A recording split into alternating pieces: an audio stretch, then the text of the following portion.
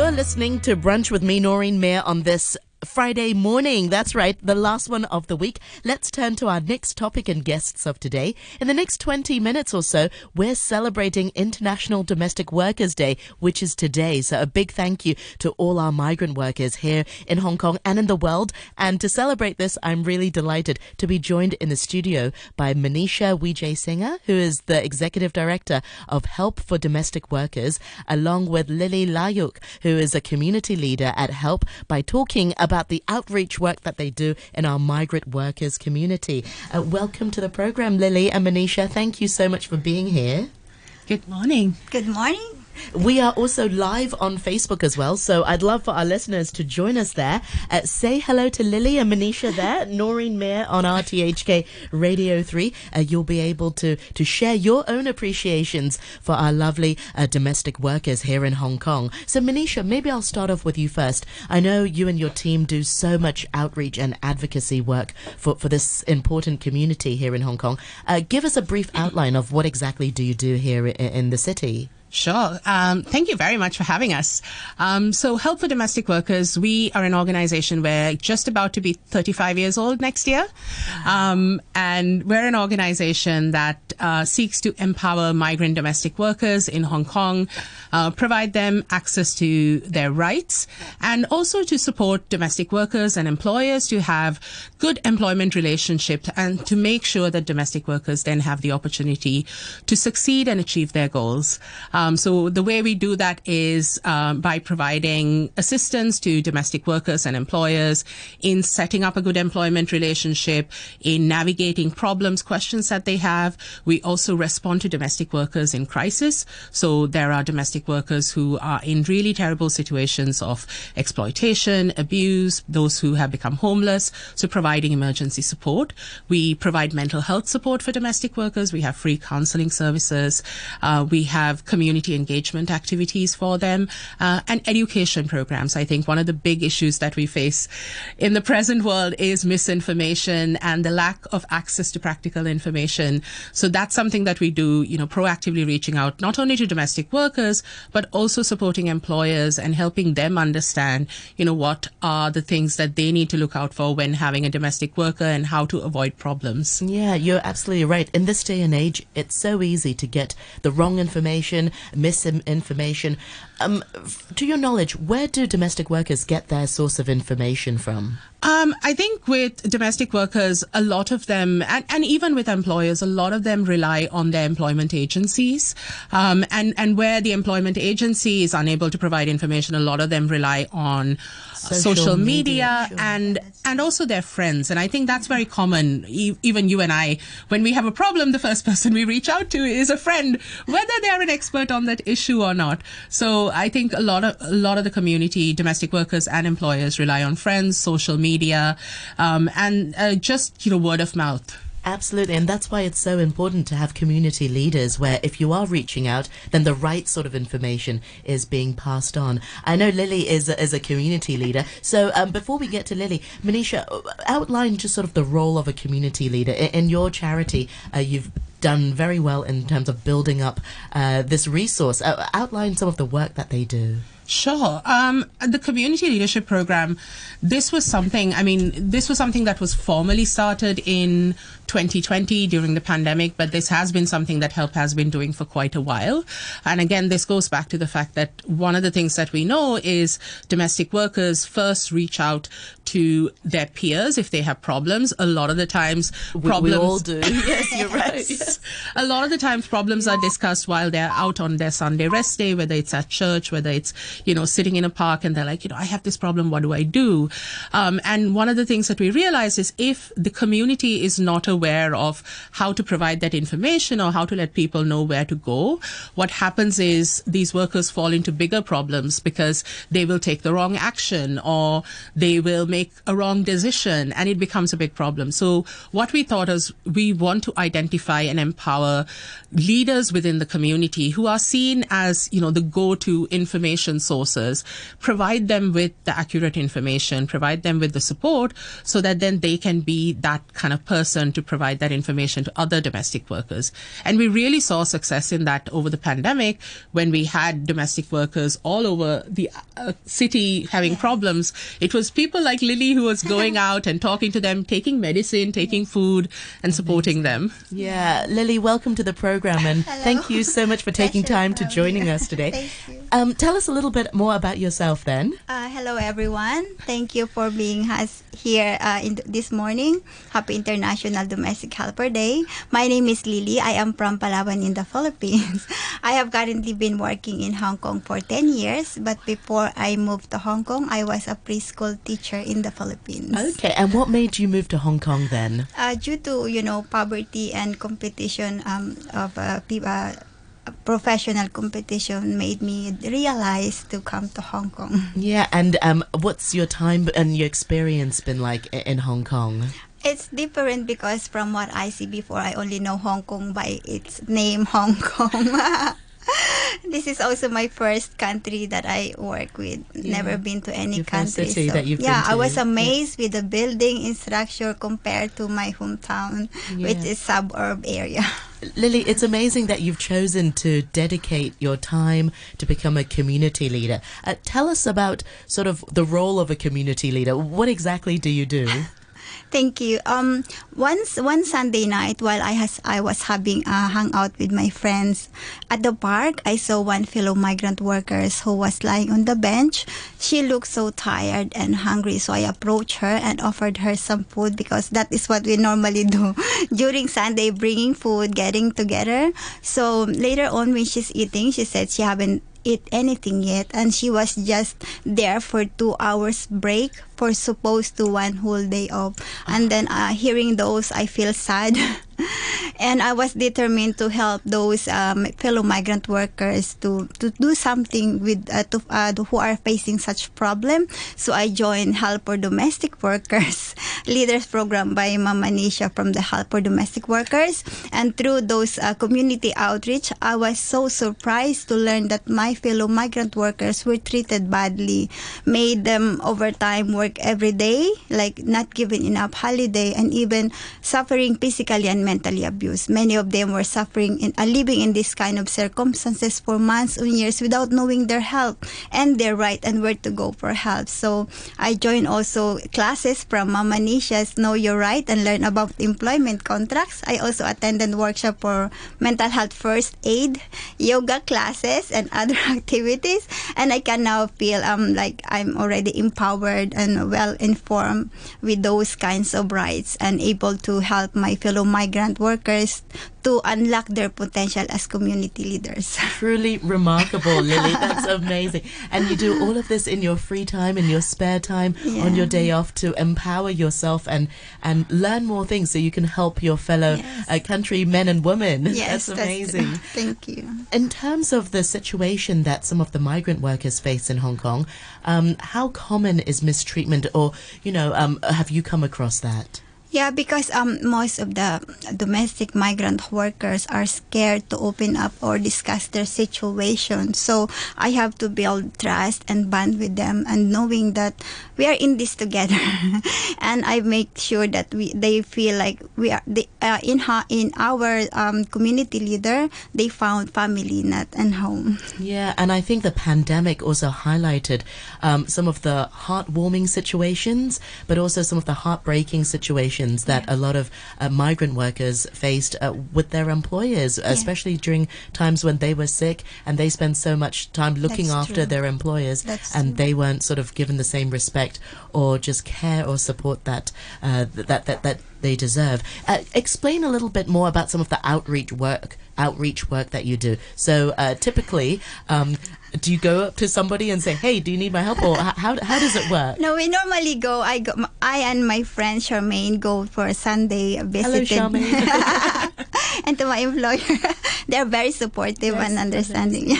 So we go out for a Sunday, like in Central, where there are many migrant workers are just sitting, because just by saying how are you makes them feel really different. And when you have a friend's gesture, you have some food to eat, we share, even though we are from different ethnicities, make them feel like, oh, they are comfortable talking their personal, so making those building those kind of relationship with them, talking Sunday, you can really know what's their problem and their situation and experience here in Hong Kong. Yeah. What sorts of things did you learn on your course? You mentioned things about employment rights.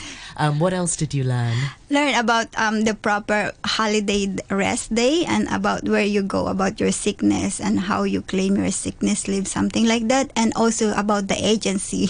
Yeah. That's very important and significant for every migrant worker to know. Yeah, I'm so surprised. Well, not actually surprised, but that a lot of migrant workers, workers in general, who may not know their rights. Why is that? When you sign up for a job, does the agency not explain clearly, or are some things sort of implied? How does it work, Manisha?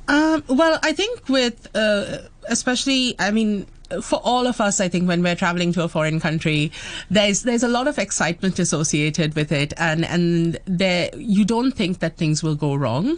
So I think even though sometimes there's information available, you don't pay as much attention. But then specifically for migrant domestic workers, I feel like there's a lot of emphasis being put on learning how to cook the food and learning how to launder the clothes and things like that, but not a lot of emphasis in terms of how to protect yourself, or even how to establish a good relationship with your employer. Because what we see at HELP is a lot of problems actually could have been avoided with kind of clear communication, expectation setting from both parties, which doesn't happen. And it's because both parties haven't been provided those tools or even been asked to do that as an expectation. So a lot of emphasis is just put on the hard skills in terms of how do you make a bed or how do you use a vacuum cleaner, and not really enough in terms of making sure that the relationship is successful and you're protected. Because the thing is, wherever you have underrepresented communities or disadvantaged communities, there's always people looking to take advantage. And you see illegal money lenders, illegal agencies trying to make use. And I think, Lily, you come across a lot of these workers who have been lied to. Yes, that's true. From the people who From agencies, from money lenders, from different people who are trying to make use of the fact that these workers come here hoping for a better future. Sure. And we all do, we all want to provide for our families, and just to pry on these sort of vulnerability is very bad indeed. Well, let's talk a little bit more about how to better facilitate better communication between employers and employees, because I think that's important in any industry, but especially I think in the domestic workers circle, because you're actually living in the same quarters. I can't imagine living with my own boss, for example. I'm sure many of us, are in that situation where migrant workers are living in our own house. So how can we facilitate better communications between employers and employees? Do you want to take this? Okay, sure. I think I suggest that, in an open and honest conversation with your employer, sit them, talk nicely when you are both calm and peacefully, and talk about house rules, your food, your rest day arrangement, and sleeping arrangement. I think that's also better in not very rudely, and I believe that an open and heart-to-heart communication will lead to a healthy relationship to both parties. Yeah, and I think sometimes people are just shy to bring it up. So how do you break the ice there, Manisha, Lily?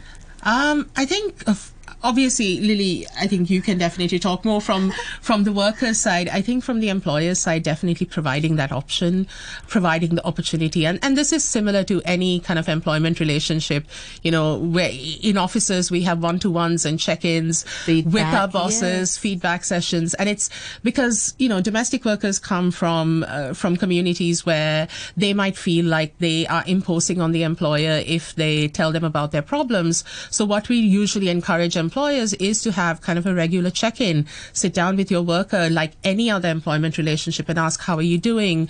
Do you need any extra support? Yeah, that's true. Do you need, anything that we can support with?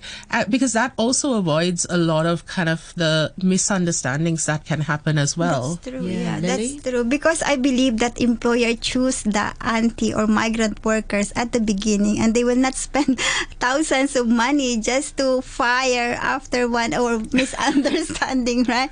They both, I think, have to just sit and then, but in a nice way. I think that will also be a good start for them, and because we are come from the different ethnicity surroundings, and then when you come here in a one flat, the closed door, we are not used to. Our neighbor is just there saying hello, and then the also the language barrier. Sometimes they misunderstood the way you talk or the way the employer talk. Yeah, absolutely. I think good communication is super important, and expectations as well, because a lot of the times the aunties or the domestic worker has had many different experiences working for many different families. So the way one employer wants clothes to be ironed might be different to how another employer wants it to be ironed. So when you actually say, this is what I want, can you do, or how do you do it? And, you observe, and this way you are just, having a better communication as well. Do you find a lot of times employers and migrant workers actually have a breakdown of communication? And when that happens, what can they do? I think, one of the things we see is both parties actually do want to make the relationship work. Yeah. So I think, unless it's a really terrible situation, all hope is not lost. Even if there's a breakdown in the relationship, I think there's an opportunity to still kind of come back together and figure out what works and what doesn't work. And if then you feel like the relationship doesn't work, even then, move away from each other amicably, because there's no reason to spend thousands of dollars going to court and going for legal cases. So one of the things, we would always say is, either come together and have a conversation or reach out to us. So, help. We as an organization, we try to support both domestic workers and employers. We try to mediate issues, answer questions, things like that. Because honestly, as Lily was saying, you don't spend thousands of dollars to break down the relationship. Absolutely. Well, finally, we've got a few minutes before the news. Let's talk about ways we can show our appreciation to our lovely helpers here in Hong Kong. Lily, what can we do? I think not really that much. Just by appreciation that we are a part of the family, and our contribution really appreciate a lot. Because, saying nice word like please or thank you, we feel like we are valued, and we always give our heart, and we love our job and the family that we are working with.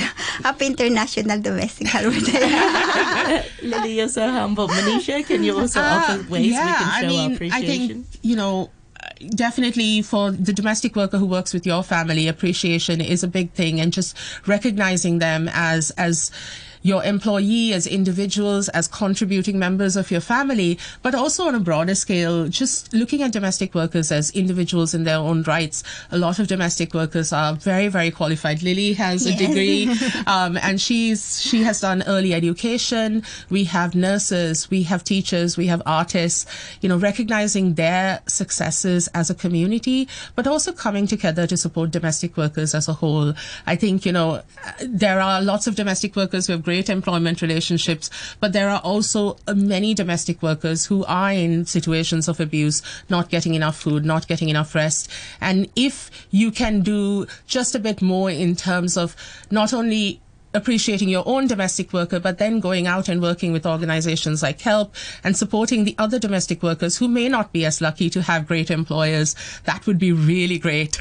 Absolutely. And International Domestic Workers Day isn't just the only day we should be celebrating our helpers. It should be every day. We should be showing appreciation every day. And ways to show our appreciation, really, as Lily and Manisha said, say your please and thank yous, and also appreciate them as part of your family. Give them bonuses, being able to give them presents, and also giving them a fair time to rest, and also making sure that they are given the rest times and going back to home for holidays is very, very important, because think about moving away from your own family and the sacrifices that, you know, you'll have to make in order to support your own family. It's really not an easy task to really, we really should think about these things, because at the end of the workday, we get to go home to our family, but a lot of the times our lovely aunties are still in our home and really not able to be with their own family. But of course, technology really improves this. Nicole